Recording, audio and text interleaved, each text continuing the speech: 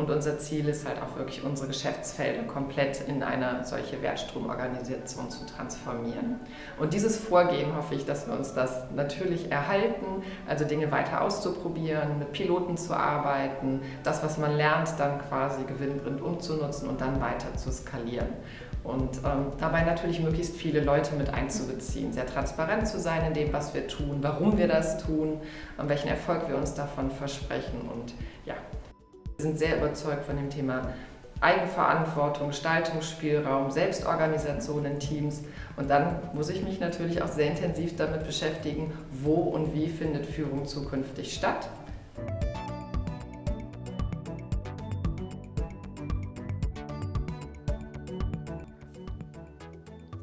Hallo und herzlich willkommen zurück aus der Sommerpause zu der ersten Folge Sprint New Work, New Mindset unserer zweiten Staffel.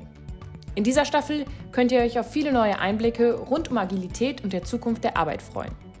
Ich freue mich, dass ihr bei dieser Folge wieder dabei seid. Heute unterhalte ich mich mit Maike Grun. Maike ist 44 Jahre alt und hat 2 Kinder. Sie ist bereits seit langer Zeit in der Versicherungsbranche tätig, sowie im Gotha-Konzern. Sie leitet aktuell die Konzernentwicklung bei der Gotha und hat zudem die Rolle des Chief Transformation Officers inne. In ihrer aktuellen Rolle beschäftigt sie sich primär mit strategischen Themen sowie dem Thema agiler Transformation. Zuvor hatte Maike bereits eine Reihe von verschiedenen Funktionen bei der Gotha. Schwerpunktmäßig beschäftigt sie sich mit der Produktentwicklung bei der Lebensversicherung. Zudem hat sie bereits den Bereich des Innovationsmanagements aufgebaut. Außerdem leitete sie bereits eine Abteilung im Vertriebssupport sowie im Produktmanagement in der Krankenversicherung.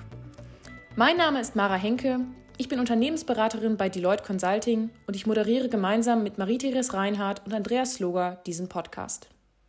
So viel zur Einleitung. Ich wünsche euch ganz viel Spaß bei dieser Folge. Bis gleich. Hallo Maike und ganz herzlich willkommen zu unserem Podcast Sprint New Work, New Mindset. Wir haben vor einiger Zeit hier im Podcast schon umfangreiche Einblicke in die Hintergründe eurer agilen Transformation bekommen. Matthias Bühring-Uhle hat sich mit dem Andreas unterhalten und uns geschildert, wie ihr die Transformation angegangen seid und warum ihr euch auf diesem Weg dieser Transformation, in der ihr ja aktuell noch seid, auch begangen habt. Kannst du zu Beginn unseres Gesprächs vielleicht noch einmal schildern, was dein bisheriger Weg mit dieser Transformation ist? Und war und ist, vielleicht in Zukunft noch sein wird. Sehr gerne. Ich hatte tatsächlich das Glück, von Anfang an dabei zu sein. Also ich habe vor 4 Jahren den Bereich Innovationsmanagement in der Lebensversicherung aufgebaut und zeitgleich haben wir die Initiative Go Agile gestartet, wo wir uns im Konzern mit Menschen von verschiedenen Ebenen, aus verschiedenen Bereichen zusammengeschlossen haben, um uns mit der Frage zu beschäftigen, was denn agile Organisation für uns bedeuten könnte. Und damals war ich noch bei der Lebensversicherung tätig und durfte dann aus der Funktion heraus quasi die Sichtweisen mitgestalten, das Thema kennenlernen. Wir hatten einiges an Erfahrung mit agilen Methoden, aber noch überhaupt nicht mit dem Thema agile Organisation. Das heißt, das war für mich zu dem Zeitpunkt auch echt neu, aber da waren viele Themen bei, wo ich mich irgendwie intuitiv sehr wiedergefunden habe. Und seitdem habe ich das Thema begleitet und als ich dann in die Konzernentwicklung gewechselt habe, war auch dort dies natürlich ein wichtiges Schwerpunktthema, agile Transformation, sodass ich mehr oder weniger die ganze Zeit dabei sein konnte und diese Transformation auch mitgestalten durfte. Und dann seit Februar diesen Jahres zusätzlich mit der Rolle des Chief Transformation Officers natürlich noch intensiver jetzt an dem Thema bei bin und dann natürlich auch weiter dabei sein werde. Ja, du hast es gerade schon angesprochen. Jetzt als Chief Transformation Officerin gestaltest du dann maßgeblich die Zukunft dieser agilen Transformation. Und wie sieht denn da deine Vision aus, der weiteren Entwicklung Richtung agile Transformation einer agilen Organisation bei der Gotha? Also zum einen hoffe ich, dass wir den Weg, den wir gestartet sind, auch so weitergehen. Wir haben uns von Anfang an für ein sehr iteratives Vorgehen entschieden. Das heißt, wir haben uns Dinge überlegt, natürlich erstmal konzeptionell, haben die dann pilotiert. Also wir haben zum Beispiel Wertströme pilotiert in 2 Geschäftsfeldern, haben ganz viel gelernt dabei, natürlich auch Dinge, die nicht so gut funktionieren, was gut funktioniert, was uns einen großen Nutzen bringt. und das dann weiter skaliert. Mittlerweile haben wir 4 Wertströme live, der 5. kommt hoffentlich bald und unser Ziel ist halt auch wirklich unsere Geschäftsfelder komplett in eine solche Wertstromorganisation zu transformieren. Und dieses Vorgehen hoffe ich, dass wir uns das natürlich erhalten, also Dinge weiter auszuprobieren, mit Piloten zu arbeiten, das, was man lernt, dann quasi gewinnbringend umzunutzen und dann weiter zu skalieren. Und dabei natürlich möglichst viele Leute mit einzubeziehen, sehr transparent zu sein in dem, was wir tun, warum wir das tun, welchen Erfolg wir uns davon versprechen und ja, die Mitarbeitenden, Führungskräfte und alle KollegInnen hier im Haus auch mitzunehmen. Ja. Du hast gerade schon von Transparenz gesprochen, von Kommunikation. Dabei ist Führung natürlich auch entscheidend.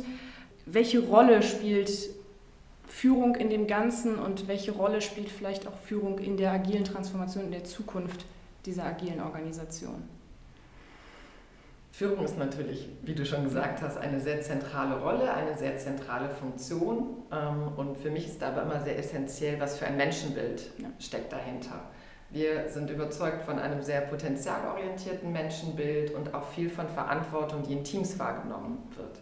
Das heißt, Führung ist etwas, was wir immer brauchen, egal in was für einer Organisationsform wir sind.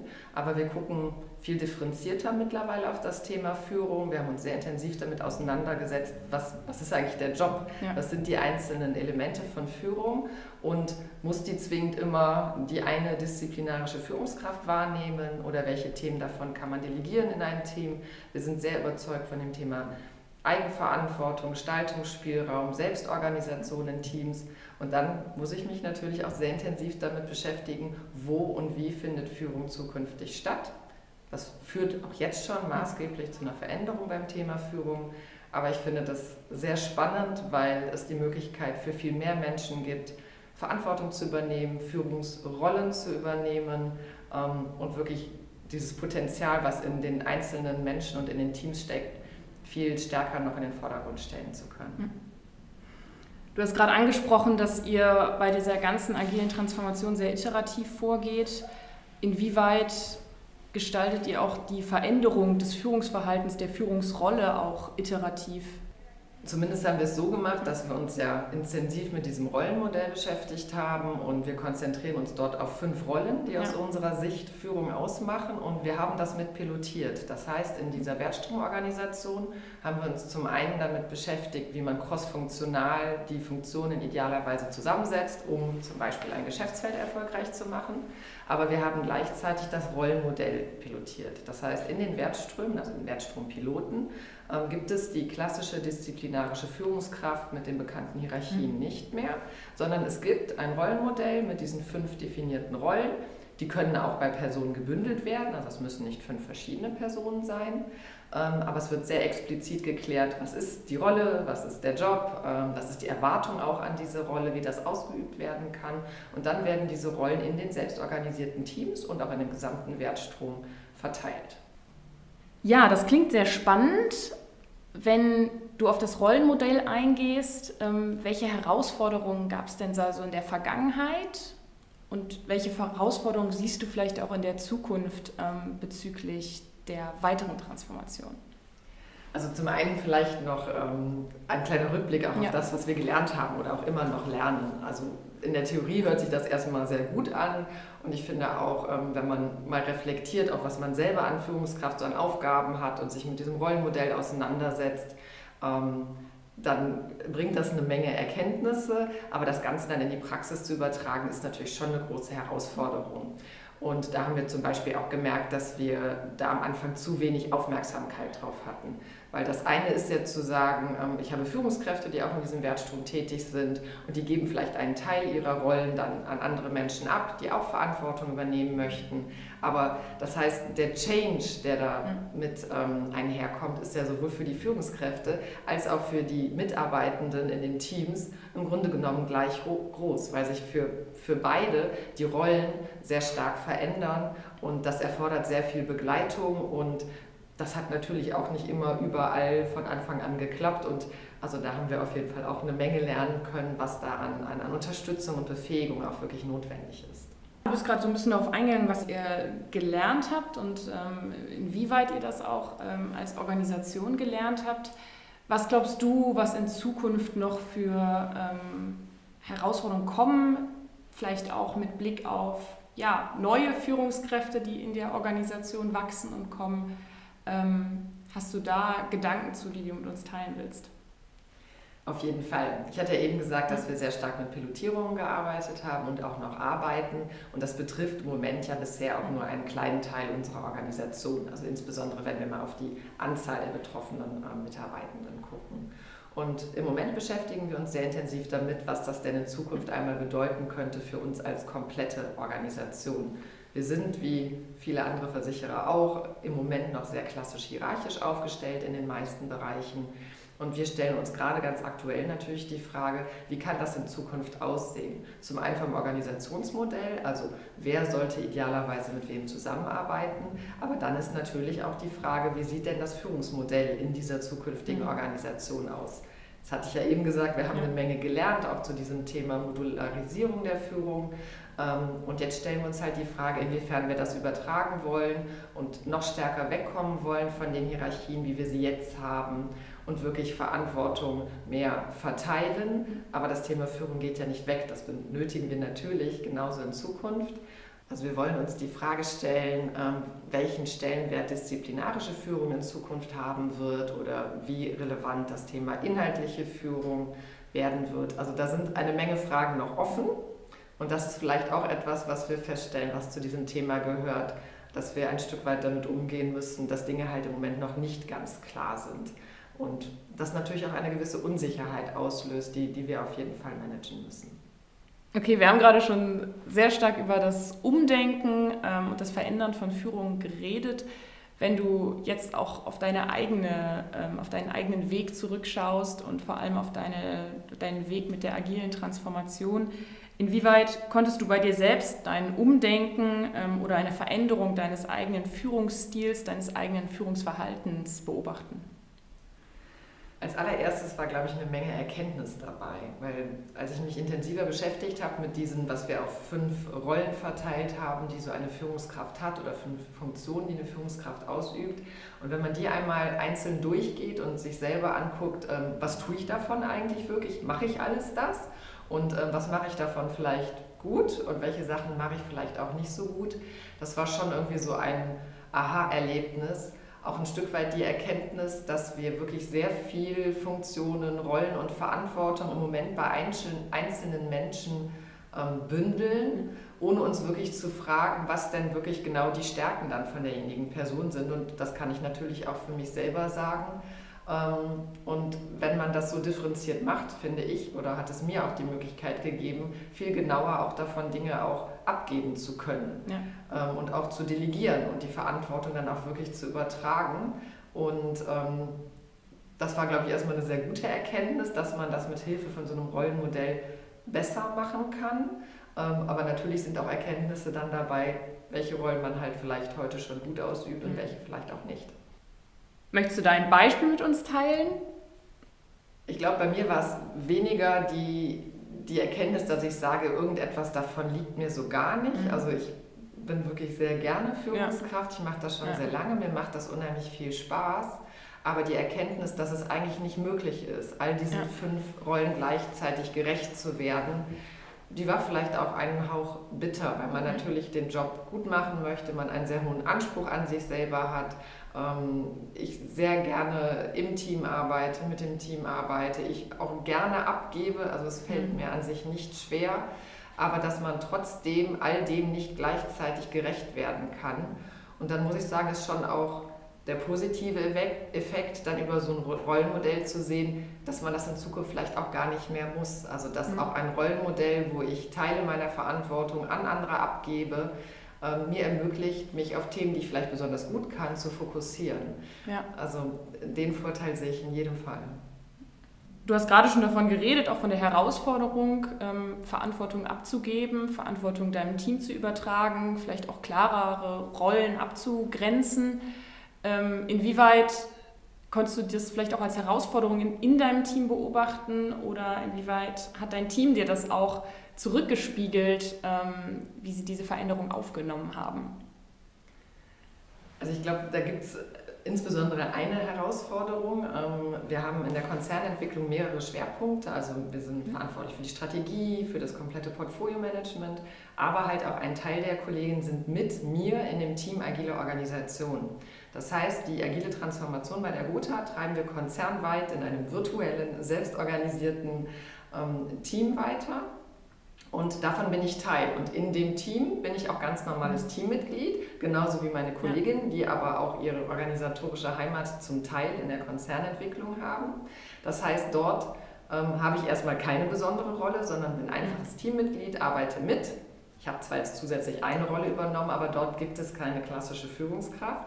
Und auf der anderen Seite bin ich natürlich Leiterin der Konzernentwicklung in einer klassisch hierarchischen Organisation. Und ich glaube, das so nebeneinander zu haben, ist teilweise für alle Beteiligten schon eine Herausforderung. Und ich glaube, wir sind da sehr offen miteinander und das klappt auch gut. Aber das ist schon spannend zu sehen, wie diese unterschiedlichen Organisationsansätze jetzt schon nebeneinander existieren und bei mir tatsächlich in einer Person und in einem Bereich. Wir sind gerade schon stark auf die Veränderungen, Herausforderungen und auch die Gestaltung von Führung und deinem eigenen Führungsverhalten eingegangen. In der Gestaltung von Führung und von selbstorganisierten Teams, bei selbstorganisiertem Arbeiten und in den agilen Zusammenmodellen spielt natürlich New Work aktuell eine entscheidende Rolle.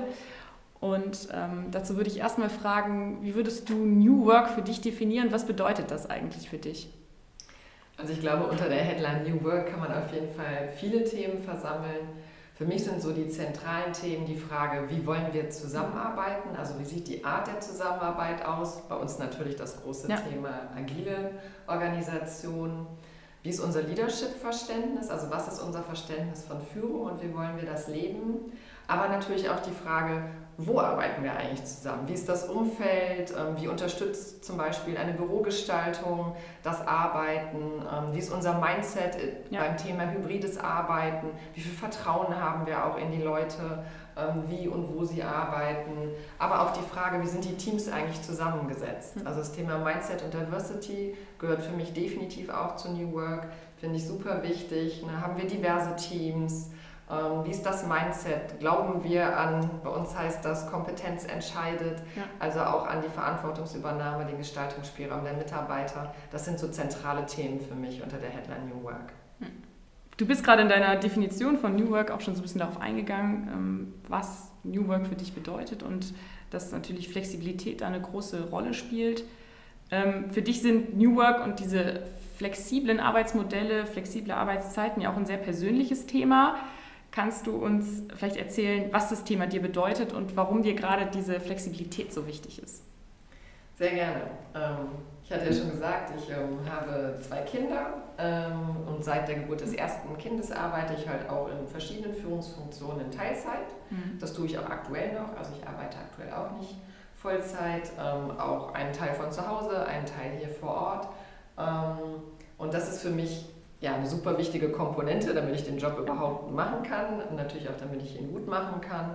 Aber damit ist natürlich auch ganz viel Mindset verbunden. Ja. Von meinem Chef, von meinen Kollegen, von dem Team, dass die das mittragen. Und das muss ich wirklich sagen, ich habe da sehr positive Erfahrungen mitgemacht. Das macht viel Spaß und natürlich ist es auch super, dass das funktioniert.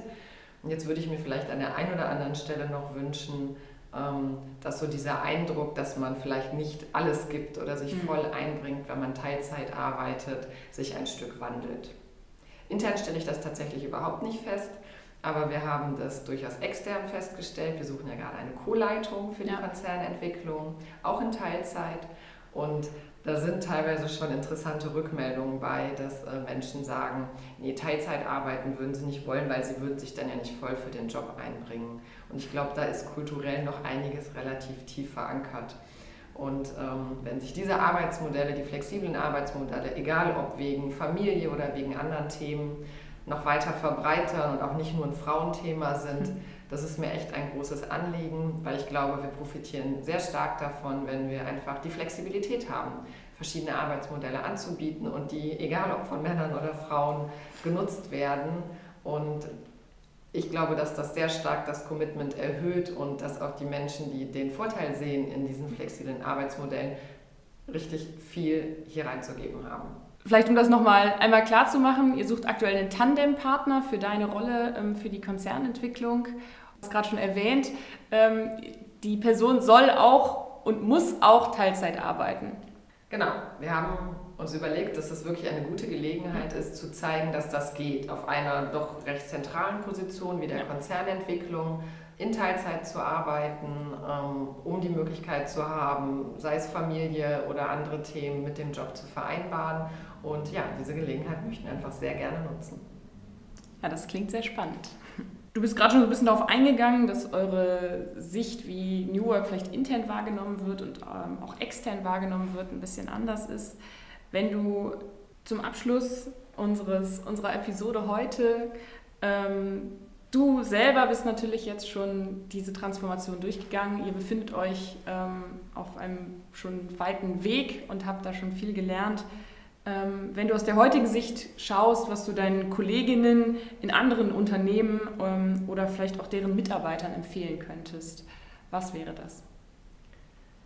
Ich glaube einmal die Sichtweise darauf, dass das Thema Transformation oder die Dinge, die wir in Zukunft ändern wollen, um natürlich auch den Anforderungen des Marktes und dem Geschäftserfolg gerecht zu werden, dass die jeden angehen. Aber das heißt halt nicht immer das große Programm der Umstrukturierung oder Ähnliches, sondern dass eigentlich jeder für sich in seinem Team, mit kleinen Dingen anfangen kann, kleine Dinge ausprobieren kann, sei es an Stellen über das Thema Verantwortung zu sprechen, Verantwortung zu delegieren oder auch kleine agile Formate einmal auszuprobieren, sei es eine Retrospektive oder andere Ideen. Und da einfach den Mut zu haben, das mal auszuprobieren, auch wenn man nicht weiß, ob es klappt oder ob es was bringt. Und ein Stück weit das Mindset zu entwickeln, wir probieren das jetzt aus und wenn es doof ist, machen wir es anders. Also da einfach so ein bisschen Interesse, Neugier, aber natürlich auch ein Stück weit Mut zu haben, Dinge auszuprobieren. Vielen Dank. Mit den abschließenden Worten würde ich mich ganz doll bei dir bedanken für die Einsichten und Einblicke, die du uns gegeben hast in eure Transformation und deine aktuelle neue Rolle. Und ich wünsche dir alles Gute. Vielen Dank. Ich hoffe, euch hat diese Folge gefallen. Ich freue mich natürlich, wenn ihr auch das nächste Mal dabei seid. Und bis dahin, bleibt agil.